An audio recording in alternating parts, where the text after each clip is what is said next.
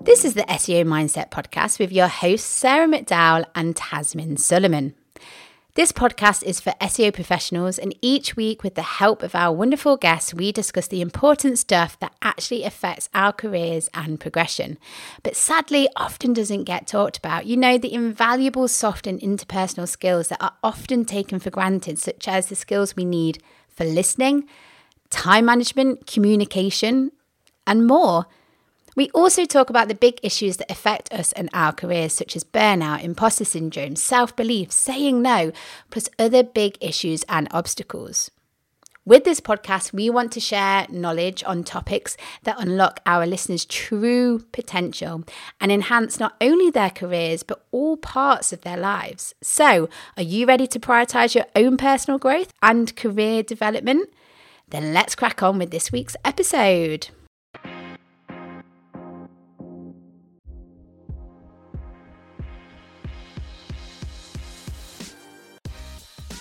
Hello everybody, and welcome to another episode of the SEO Mindset Podcast, where we aim to bring you knowledge and share information and chat generally on topics that will help you thrive in your SEO career.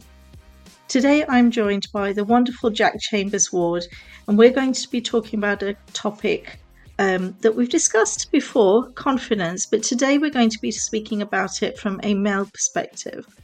Now, for those who don't know Jack Chambers-Ward, and I don't think there's anyone out there, but just in case there is, I'm going to tell you a little bit about him.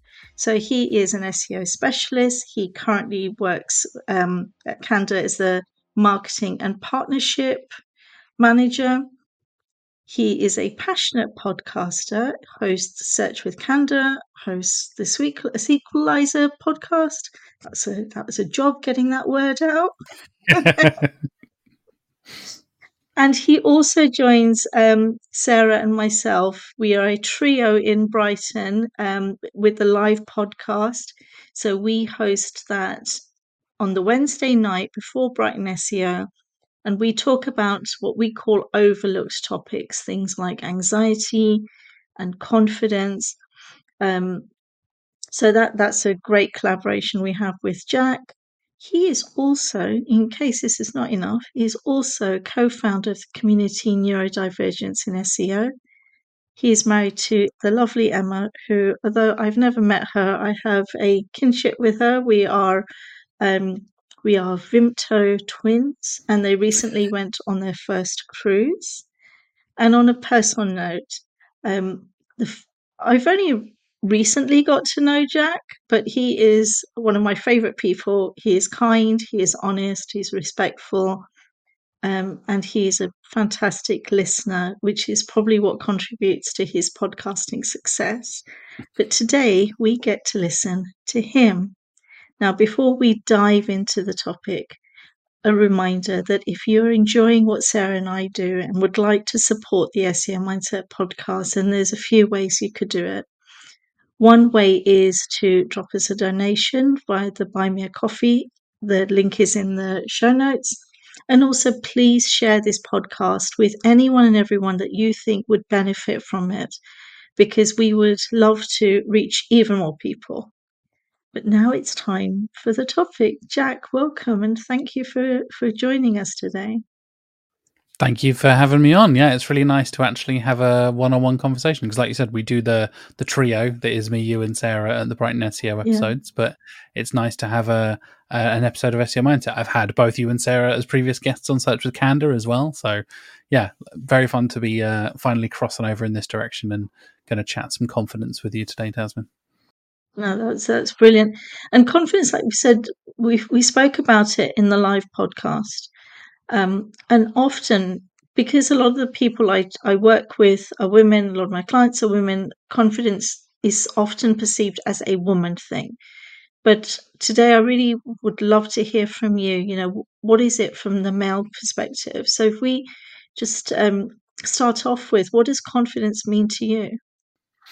I think it is a male thing as well, absolutely. And it's funny coming round to thinking about it, because so much of the marketing industry is saturated with straight cisgendered white guys like myself, it's kind of weird to be asked to have my perspective, because usually you can't escape the male perspective in most senses. But I think confidence is a thing a lot of people need to be thinking about and talking about. And to me, I think it's having trust in your own abilities and having your own understanding of where your strengths and where your weaknesses are, right? Knowing yourself and knowing your abilities, your values, all this kind of stuff, and having confidence. There you go. Having confidence in yourself is a thing where I think a lot of men struggle with, and we'll get onto it in a second. But a lot of people go in the other direction as well. But yeah, confidence to me, I think, is that fundamental trusting your own abilities and understanding where your strengths are, essentially.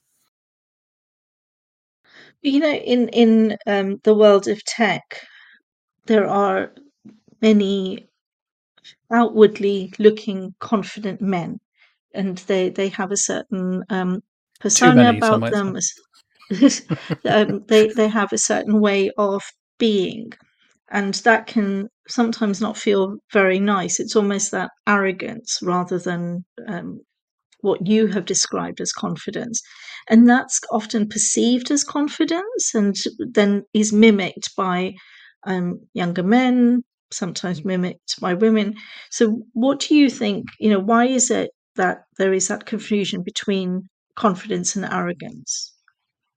I think there is a very kind of thin line between the two. You can very easily, almost accidentally, cross over into arrogance just by showing that you are confident in something. And sometimes, even if you are just genuinely being confident about yourself and your abilities, some people will perceive that as arrogance. And even if you don't intend it that way, I think it can be crossed over. For me, the difference is that deep down, do you know that you're good at the thing? Do you understand yourself? Are you aware of, like I said, your own values and strengths? If you're not, and you're kind of shilling to the people and lying to the other people, that's kind of where the arrogant side comes in, where you're bigging yourself up beyond your own abilities and beyond your own kind of limits and things like that. I think that's where the element of, like you said, especially common in the tech industry and marketing, where you and I work a lot in, Tasmin, there's that element of these people who are big public speakers and project themselves as incredibly confident, and often borders into arrogance, and you get that kind of very slippery slope of them lying about, oh, I made $1 million, or I have 1 million visitors to my website, or whatever it is. And if anyone's ever been on LinkedIn, you've probably seen this. People bigging themselves up and exaggerating all this kind of stuff. I think that's where that line goes from being honest with yourself and talking about your strengths, and then exaggerating them and kind of adding a little element of falsehood and lying in there, I think is where it kind of slips into the arrogant side of things. And what do you think that falsehood does to other people around them? What is the impact of that to maybe younger people in the team, maybe people who, women? I mean, I hear a lot from women who say, I don't get a chance to speak. I don't get a chance to get those opportunities. I don't get a chance to show what I am capable of doing because there's, and I'm going to generalize here, this louder, bigger than reality male is taking over. Yeah, I think that's definitely a common thing, especially like you said, in the workplace, in meetings, at conferences, all this kind of stuff. You see that one person, and let's be honest, in this day and age, still in 2024, it's probably a white dude, probably a cisgendered white guy being trying to be the center of attention and claiming they're, God's gift to insert marketing, sub industry here. And I think it's an interesting thing where you get that. I don't feel like I'm being heard. I don't feel like I'm being given an opportunity. And I think where it comes into taking opportunities from other people, from my perspective, again, as a very privileged man, like that's something I actively try and do, is give voices to other people. So I make sure to have people from diverse backgrounds, from various different countries, from various different genders and races and stuff like that on my podcast, because that is my platform, right? I want to make sure that I'm trying to elevate voices that I think are not being heard enough. And I think that's the way I try and use my kind of privilege as a man and as a podcast host. I guess the confidence in me being a podcast host for the last 12 years or so, being able to bring my expertise and my knowledge to say, like, I think this person needs to be heard more in the industry. This person deserves to be highlighted. They're saying something interesting, but they're not being heard because they're not the Neil Patels of the world, or the Lily Rays or the Barry Schwartz or whoever it is. That's three very different people I just mentioned there purposefully. Neil Patel, a person of color who was really made a name for himself in the marketing industry. Same with Lily Ray, a woman who has made herself a name in the industry, and Barry Schwartz, a Jewish man who has made himself very known in the SEO industry as well. Three completely different backgrounds and three completely different, I think, approaches to the, I don't want to say this, like, marketing celebrity side of things. I think we see a lot of, but I really respect what especially what people like Lily do to highlight other people. And it's something, obviously, I'm much, much, much, much smaller than those people. I have far less influence. But what influence I do have, I want to make sure I'm using it for good, essentially, for highlighting things I believe in and things that align with my values. So in a way, being in a position of leadership, and this is something I always used to say to my children, that with privileges come responsibilities, and vice versa. So urge everyone out there who has a platform to help those people who perhaps are struggling to get their voices heard. But you touched on something, on LinkedIn. There'll be lots of people who are saying, I made this much money, I hustled in this way, and it almost feels like marketing and SEO pressures and this normalization of hustle culture it seems to be encouraged by these confident, successful men. What are your thoughts on that, and what do you think the effects of that is? I think it's a pretty big problem in the industry at the moment, to be honest. I think we saw a lot of it shift to really kind of focus on the SEO moment for a second, because that's obviously where I'm focused in a lot of my career.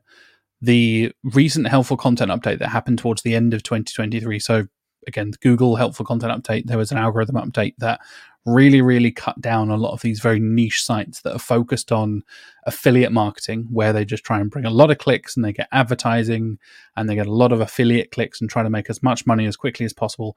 A lot of it is spam or, not written content with the best intentions, essentially, to put it nicely, and to filter out a few swear words, I would usually say, for these kind of people. That kind of hustle bro culture. And the fact that I call it hustle bro, and you kind of know what I mean, it is already a gendered term, right? The hustle bro side of it, I think, is you get an idea of, I'm going to say one of my least favorite people in the world, somebody like Andrew Tate, for example, who is an absolute shill and a charlatan and criminal, let's be honest, and has sold themselves as this marketing genius and you can transform your life and all this kind of stuff.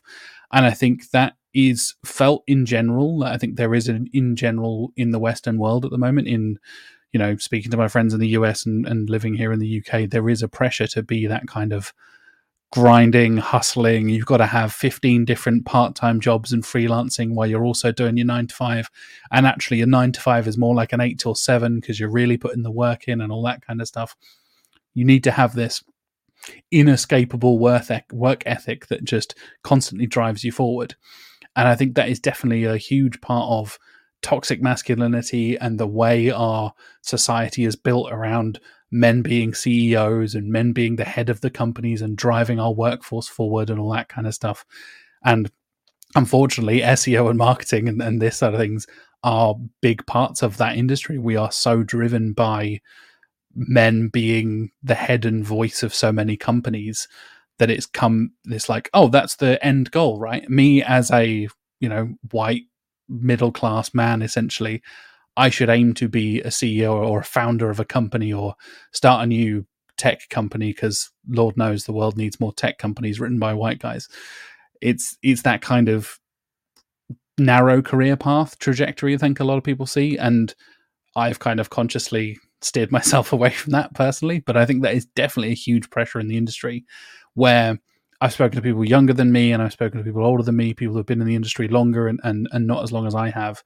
And I think we all notice it. And I think you mentioned there, Tasmin, like the pressures that people coming into the industry feel like, oh, I need to not only have my 9-to-5 agency job, I also need to be working on 15 different freelance things and also building my own sites and making passive income of $100 million and all this kind of stuff. I know we were talking about before we started recording, like we have these people who try and sell you that kind of program, right? You get these people who will take your money and say, yeah, I'll make you all this money. Or they sell a course that will say, yeah, I'll help you make $10,000 a month, more money than you could ever dream of. I'm like, is that all we care about these days? Is that kind of where late stage capitalism has driven us? It's like, to most people, yes, it is, unfortunately, it seems.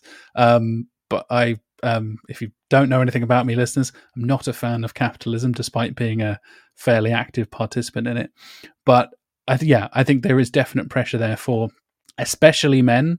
And I think it comes from two different sides of like encouragement of like, yeah, go and be your best self and, you know, work your way up the career path and all that kind of stuff.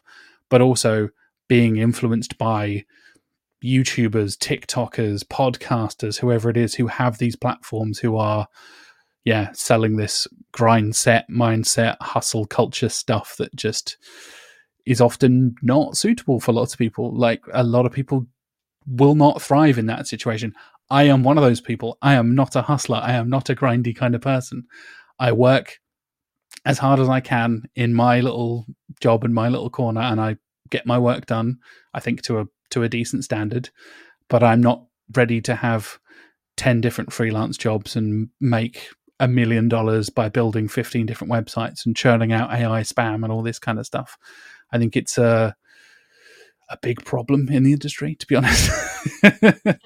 I would agree, and the big problem comes when relationships break down, mental health breaks, has an impact. I was at a meeting of people who had almost gone through that cycle.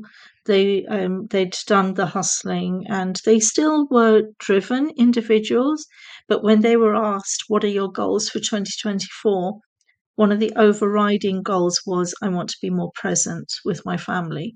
So they had gone through the cycle, done the hustle, got burnt out, realized that actually the treasure that they already had is the treasure that they were neglecting in striving to gain even more money. And I hear more and more people rejecting that hustle culture now. I work hard. I've always worked hard. I come from a family that worked hard, and it's part of who the Suleiman women are as well. Graft. But I would not sacrifice my home, my relationships, because that's what gives me joy. And people forget that actually when you are happy and peaceful and joyful, you're actually going to be more productive. So it's counterintuitive to push all of that aside. And I think that's where, yourself, Sarah, and I, what we try to talk about at the live podcast, about regaining that sense of peace and happiness and inner confidence in ourselves. Definitely. Sorry. Yeah, I think that's a really important part to kind of talk about there, where you want to think about your family, your home life, your personal life, and understanding that work-life balance. Because hustle culture, I don't know if you've seen some of these Instagram things and TikTok things, listeners and Tasmin,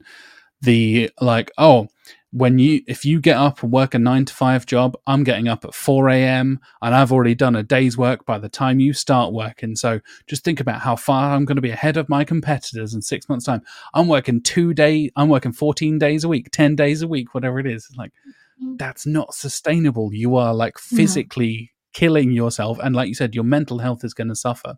And I think that is something I've totally been guilty of. You mentioned Sequelizers at the top there. That is something I do entirely in my own time at evenings and weekends outside of the 9-to-5 job, as well as guesting on podcasts and all that kind of stuff as well.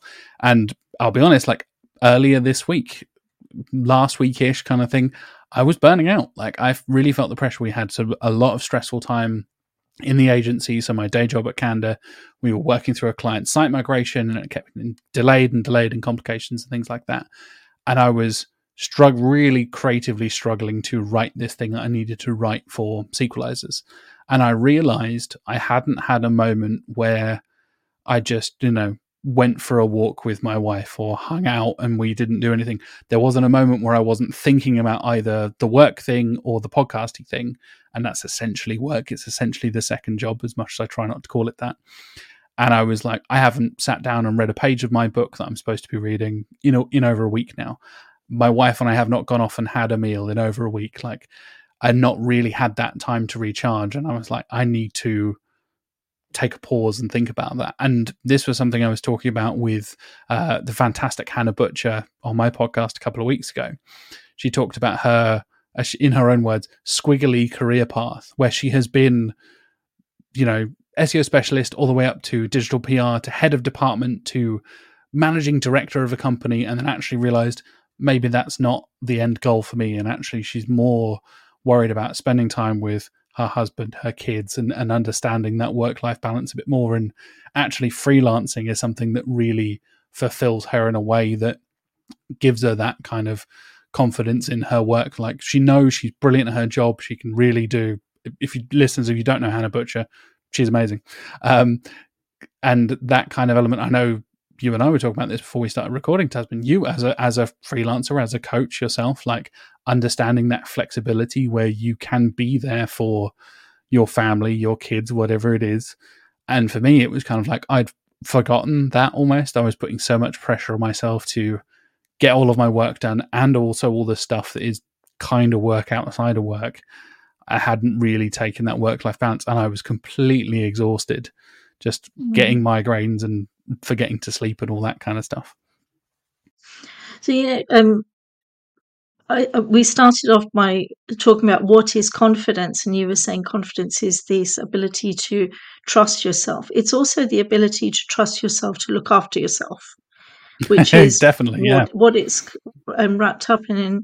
And this year, for the first time, I've created a Google Calendar that sits over everything else, but it's all of my self-care. So what time I'm going to wake up, what I'm going to do, and how many hours I'm going to give myself before I dive into work, when I'm going to have lunch, when I'm going to finish work, when I'm going to go to bed. And I now fit in anything that I need to get done in between those hours. I won't sacrifice that. And last Friday, I realised I don't want to work Friday afternoons anymore. I'm just not going to do it. So I've now added that's my afternoon off, because if I'll work really hard all of the rest of the time, but there is that need. So for all of those people who think, all of those listeners who think that confidence equals hustle, it doesn't. It really doesn't. Yeah, it doesn't have to. I think it can work for some people, don't get me wrong. Some people really do thrive in that environment. Yeah. As I said before, I am not one of those people. And I think more people need to realize and come to terms with where they fit in that spectrum, right? I think there is a plenty of room in the middle. You don't have to be extreme hustler, making $1 million every 10 seconds or whatever, getting up at 4 a.m. every single day. And you also don't need to be the total opposite, where, you're not worried about your job, you're barely doing your job and all that kind of stuff.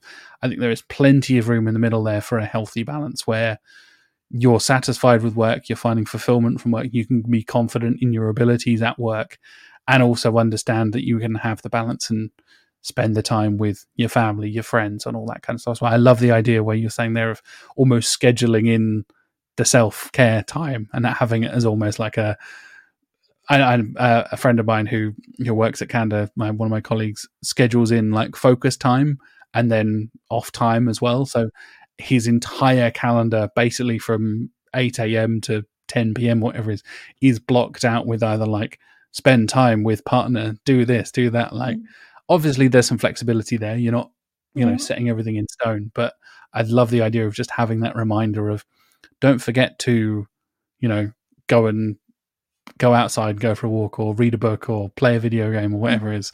And scheduling that in can be such a refreshing kind of, oh yeah, maybe I should do that kind of feeling. Yeah. You and I can talk after this, and we can create one for yourself, for you, your own self-care menu. Oh, that's brilliant. Jack, I think let's have a break now, and when we come back, I'm really interested in talking about the neurodivergence part of your life and what you're doing in that space, and that would be great to talk about. Me and Tasmin have some very exciting news. You are invited to an evening of authenticity, empowerment, and connection. We're doing a live podcast, The Importance of Being Authentically and Unapologetically You, on Wednesday, the 24th of April from 8 p.m. until 11 at Projects The Lanes in Brighton. That's right. We're recording a podcast in front of a live audience. Come and join us and our guest speakers for a very important conversation about embracing your true self, why it's important, and strategies you can implement. It's absolutely free to attend. There will be pizza and drinks courtesy of our amazing sponsors. During the live podcast, we'll have a Q&A session where you can join in with the conversation, ask questions, and share your own insights and experiences. You'll also have the chance to connect and network with fellow SEO professionals. So whether you're attending Brighton SEO or happen to live or be in the area, this is the perfect event for you. A huge shout out to our sponsors, Systrix and Stat Search Analytics, for their generous support. And let's not forget to thank Silicon Brighton for helping us organise this incredible gathering, and Projects for providing the perfect venue. This event would not be possible without you guys. So what are you waiting for? Click the link in the show notes to secure your tickets now, and don't forget to help us spread the word and tell your friends. We shall see you there.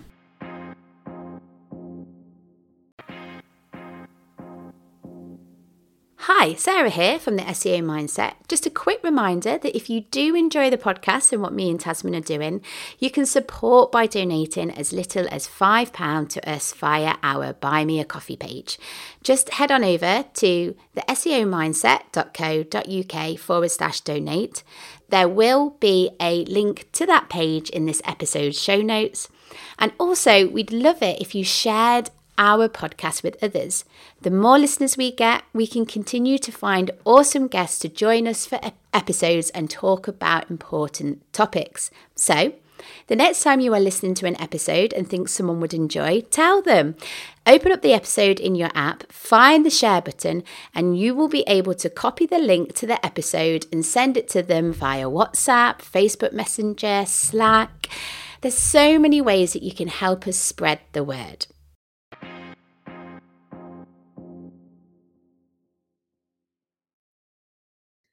Hello everyone, and welcome back. Today I am talking to Jack Chambers Ward, and we're talking all about the male perspective on confidence.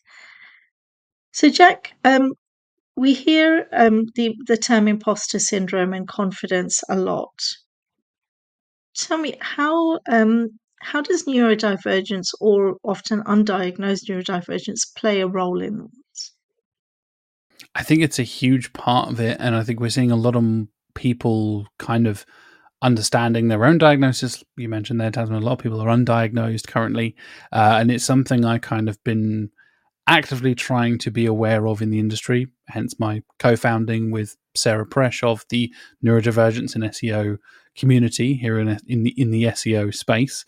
We're trying to kind of help people understand what it means to be neurodivergent in various different ways. I myself have been diagnosed with ADHD as of the middle of last year, June 2023, I think it was. And it was I think a lot of people have that diagnosis moment of like, oh, now this will make sense, right? And you hear all the various different symptoms and various different things that come with a particular diagnosis, and they're like, oh, right, that's why I do that thing. On the other side of it, there is also a lot of, where do I stop and where does my condition start, and kind of understanding your own identity in that sense. And this is something I was having a conversation with my wife before I got diagnosed, and we had what's kind of the plan? What's the point of getting diagnosed in that process? Do you plan to go through like counseling and therapy sessions to better understand yourself and build techniques? Do you plan to go on medication? All this kind of stuff. What does a diagnosis do for you? And for me, it gave me confidence in knowing that some of my weaknesses and some of my setbacks and stuff aren't necessarily my fault. And that became a huge part of kind of understanding myself and understanding, oh, I'm always late for things, or I'm always handing in pieces of work late, or missing deadlines, or whatever it is. Yeah, that's time blindness. That's a pretty well-known condition and part of ADHD. And imposter syndrome, I think, really ties into something that resonated with me a lot when I understood my diagnosis, is rejection sensitivity dysphoria, which is, you could give, and I'm sure being criticized by you, Tasman, is a very like soft, pleasant experience where you would be the nicest possible, positive, constructive feedback kind of person, but the tiniest little negative thing, and that is the weight of crushing despair on my shoulders for the next 2 weeks, and it's basically like a huge, oh, well, Tasman didn't like that thing. You liked 99.9% of it, but that one negative comment becomes bigger than the tiny little 99% of positive comments. And that becoming like an ongoing thing, and how much of my life and my career is driven by imposter syndrome. I never feel as clever or as educated or as experienced as most of my colleagues, despite having worked in the same industry as them for the same amount of time, or worked on similar clients as them, or whatever it is. As soon as you start comparing yourself to other people, and I am totally guilty of this as I'm speaking from firsthand experience, I find you end up picking out tiny little pieces and tiny little elements where actually you should be looking at the bigger picture, or just having a conversation with that person about it rather than getting it all in your head. And I think what so many neurodivergent people do, whether diagnosed or undiagnosed, is compare ourselves to neurotypical people, or perhaps even other neurodivergent people who have different conditions. Like me saying this as a person with, I have the inattentive type of ADHD, comparing that to somebody who has been diagnosed on the autistic spectrum, or who has OCD or dyslexia and all this kind of stuff. I know people have been diagnosed with dyslexia, like finally realizing, like, right, that's why my teachers were always criticizing me about my spelling for years and years, and whatever I did, I couldn't get it right. I'm the same way with timekeeping and meeting deadlines and stuff. For whatever reason, I will try my hardest, but I will leave everything until the final hour, the 11th hour, and I always do. And I realized, like, oh, that's a thing I need to get better at, sure, but that is also a part of who I am and my condition. That's something we can work on. And getting that diagnosis has given me kind of that confidence booster to be like, right, now I know what the problem is, or what is causing the issue. Maybe that's something we can work into building up and trying to improve in some way, without just saying, you know, oh, this is all my fault, I'm a terrible person, I'm a terrible employee. Every time I have a conversation with a colleague, like, yeah, you know, you're a really good worker, you're a good employee. You mentioned at the top there, Tasman, like, I think I'm a nice person most of the time. I try to be as much as I can.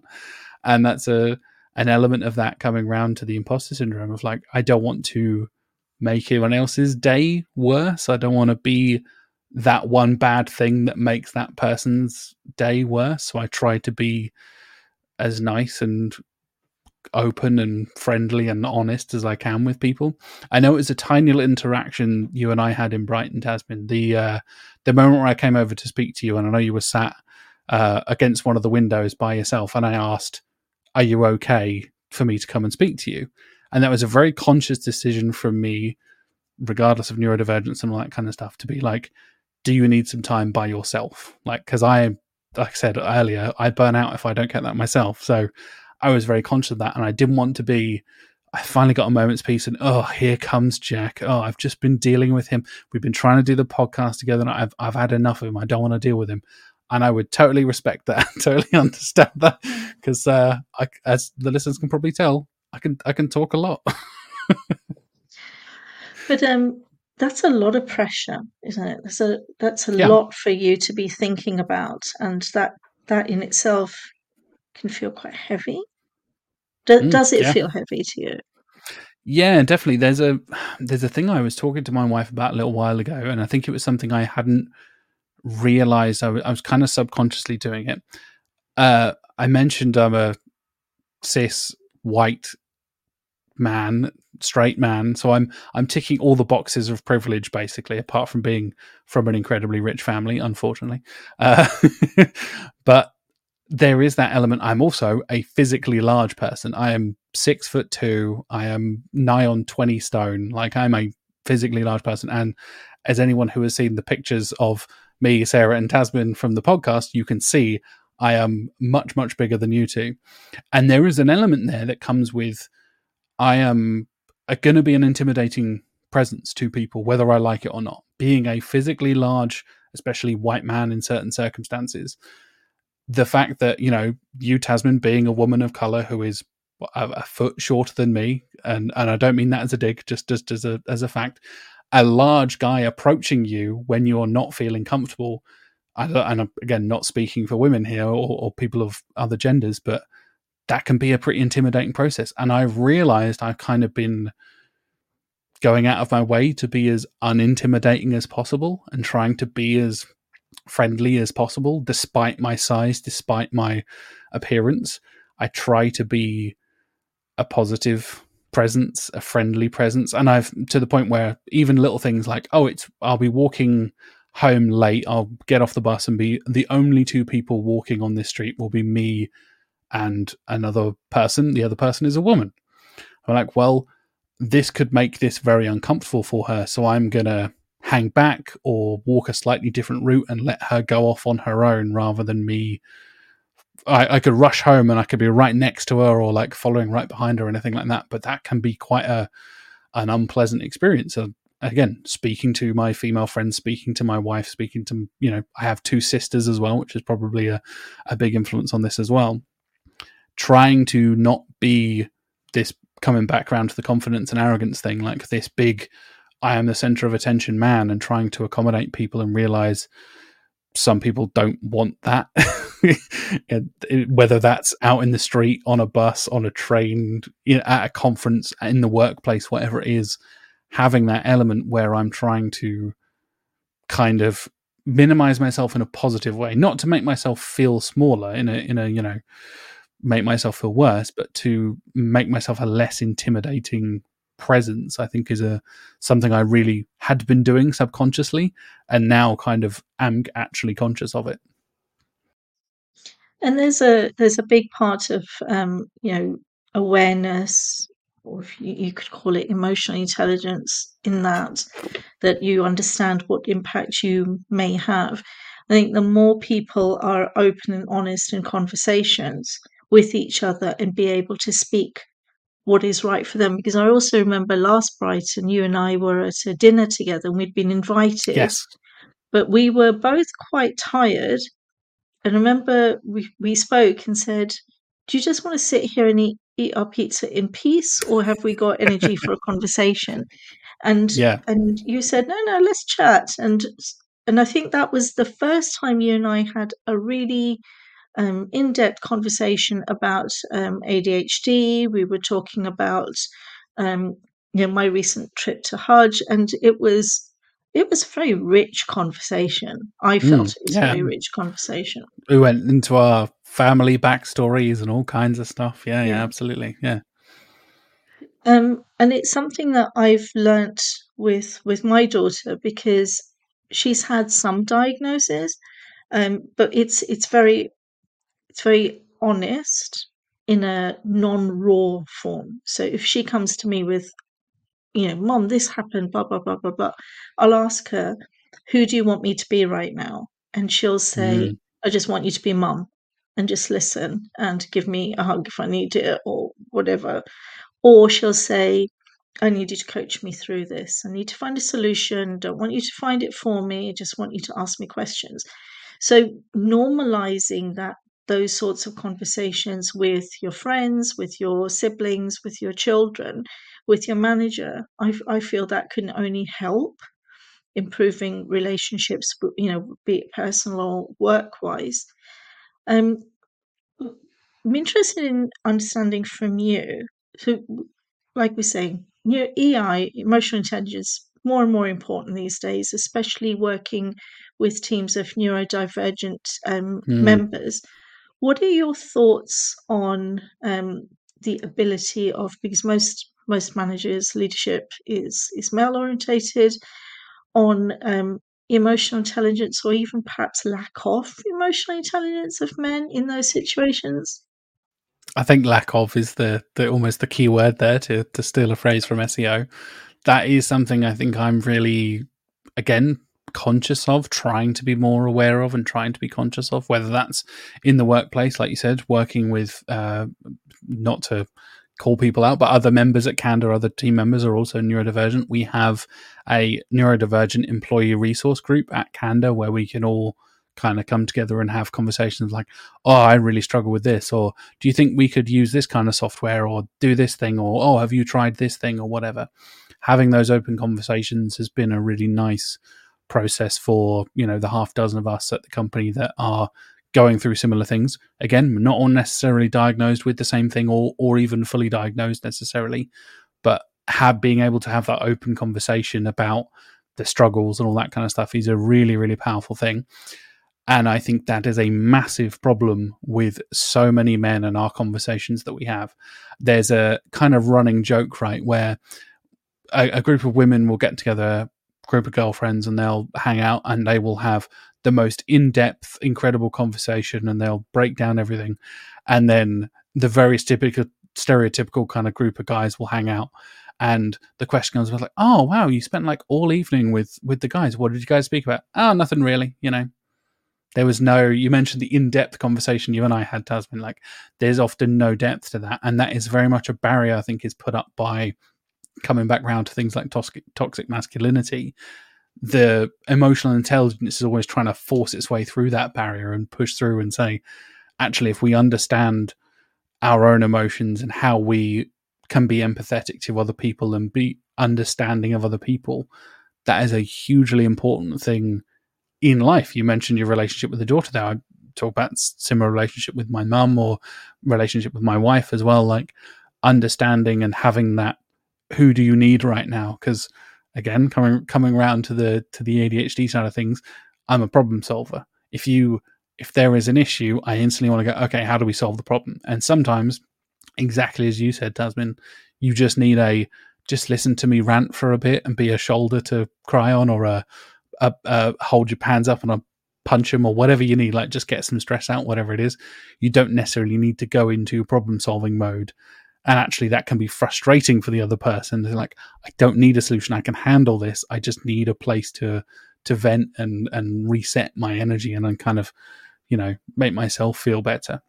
And I think some people can find that quite difficult to come to terms with, and it comes down to communication at the end of the day. There's something I talk about so often with my friends who have been married longer than I have. Like I said, we've been married for coming up on 2 years now. It'll be 2 years in April. But so many of my friends have been married longer than Emma and I have, and us having those conversations and, oh, did you struggle with this? Or when we bought our house last year, like what was this struggle, and these big life decisions. You can have those big in-depth conversations, but also, have fun and have easy, normal conversations as well. It doesn't have to be all one or the other. And I think I'm kind of like trying to find that balance where I will be joking and talking about TV shows or video games or whatever with my guy friends, and then somebody's going through a breakup. Now we need to switch and be like, we need to be serious. We need to be there for them. We need to give them real advice. And a friend of mine did go through a breakup a few weeks ago, and he came to me, and it was Emma and I having that conversation with him and going through that process. And it was the most vulnerable. We've known each other for 10 plus years, by far the most vulnerable we've ever been with each other. And it was suddenly like this wave of emotional like opening and awakening that happened with us, where we're just like, oh wow, I didn't realize you felt that way, or I didn't realize you were even going through that in your relationship, and all this kind of stuff. And I think it is such a classic element of male friendship and male companionship, where we just don't really talk about stuff, let alone try and relate to women, non-binary people, other people of different diverse backgrounds and all that kind of stuff, that is a whole other element to it. And I would really recommend, and then not to plug my own podcast here, but I did an episode with Petra Kish-Hersheg, and Petra is literally doing a PhD on psychology about emotional intelligence and stuff. So they were absolutely amazing, brilliant guest. If you go back and listen to that episode of Search with Candor, Petra can put it much better than I can. But she's yeah, I amazing. think it's definitely she's incredible. She's brilliant. Mm-hmm. And having that barrier where I think that toxic masculinity thing we've been talking about the whole episode, the hustle culture, all this kind of stuff comes back around to, I think we can kind of get stuck in our own kind of like comfortable bubble of patriarchal structures and male focused structures and stuff, and not worry about a lot of the stuff we probably should be thinking about, and actually having open, honest conversations about confidence, emotional intelligence, all this kind of stuff. Hopefully we're moving in the right direction. I know I'm in a little bit of a liberal echo chamber with my friends, but I would like to think I'm moving in the right direction as a whole. I think, openness, self-awareness, confidence, communication. I saw this thing on Instagram that husband's telling his wife, why do you go walking with your friends?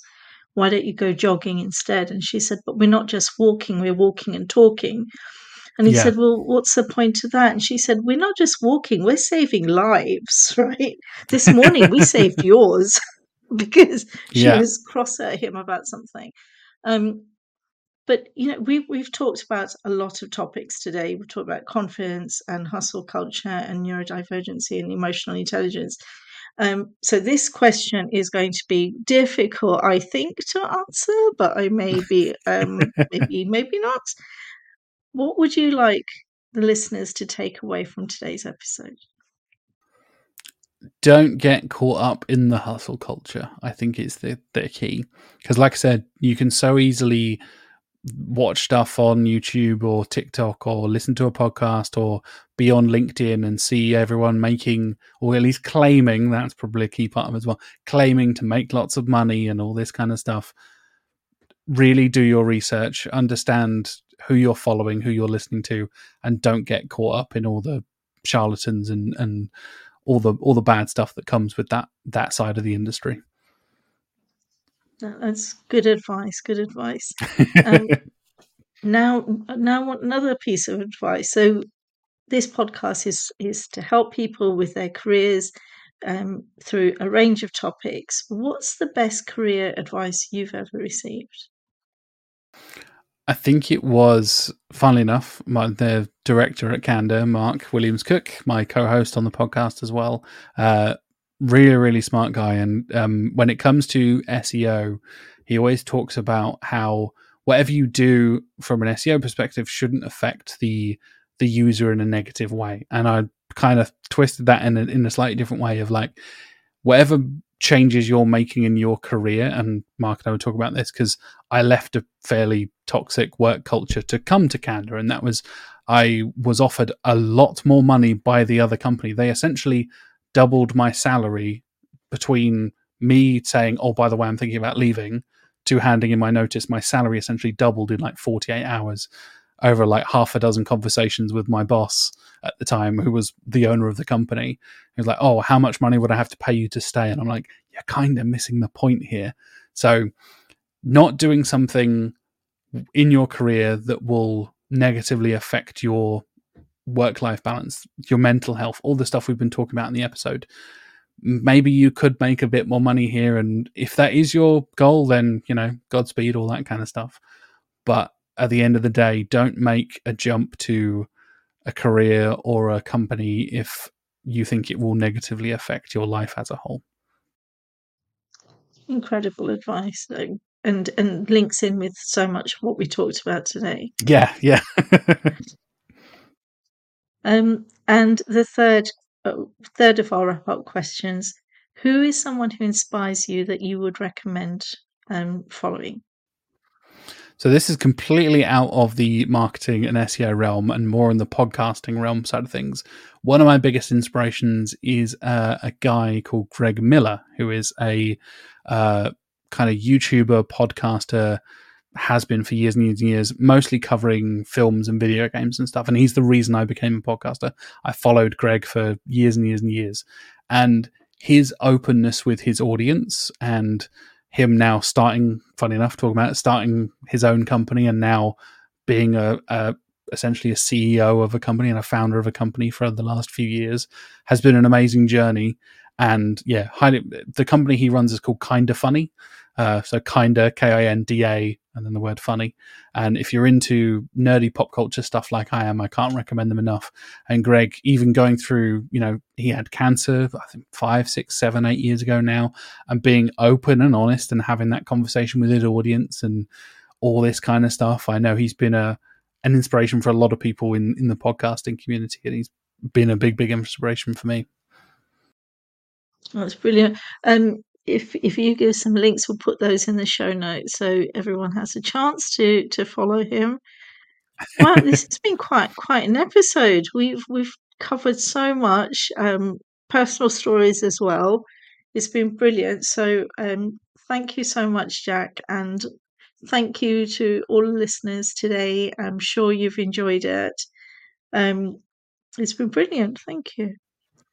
Thank you for having me on, Tasman. It's been really fun. Like I said, it's always nice to chat with you, but it's nice to have a one-on-one and kind of get deep and emotional and get into some deep, interesting, pretty hot topics. So yeah, always fun to do that. Thanks so much for having me on. It's been great. It's been great. And thank you again to everyone listening. And a reminder that if you are enjoying what Sarah and I are doing and would like to support the podcast, then there's a variety of ways of doing that. One is via the Buy Me a Coffee. The link is in the show notes. And please share the podcast with anyone and everyone that you think would be beneficial, that would benefit. Thank you again. Take care, everyone. Until next time.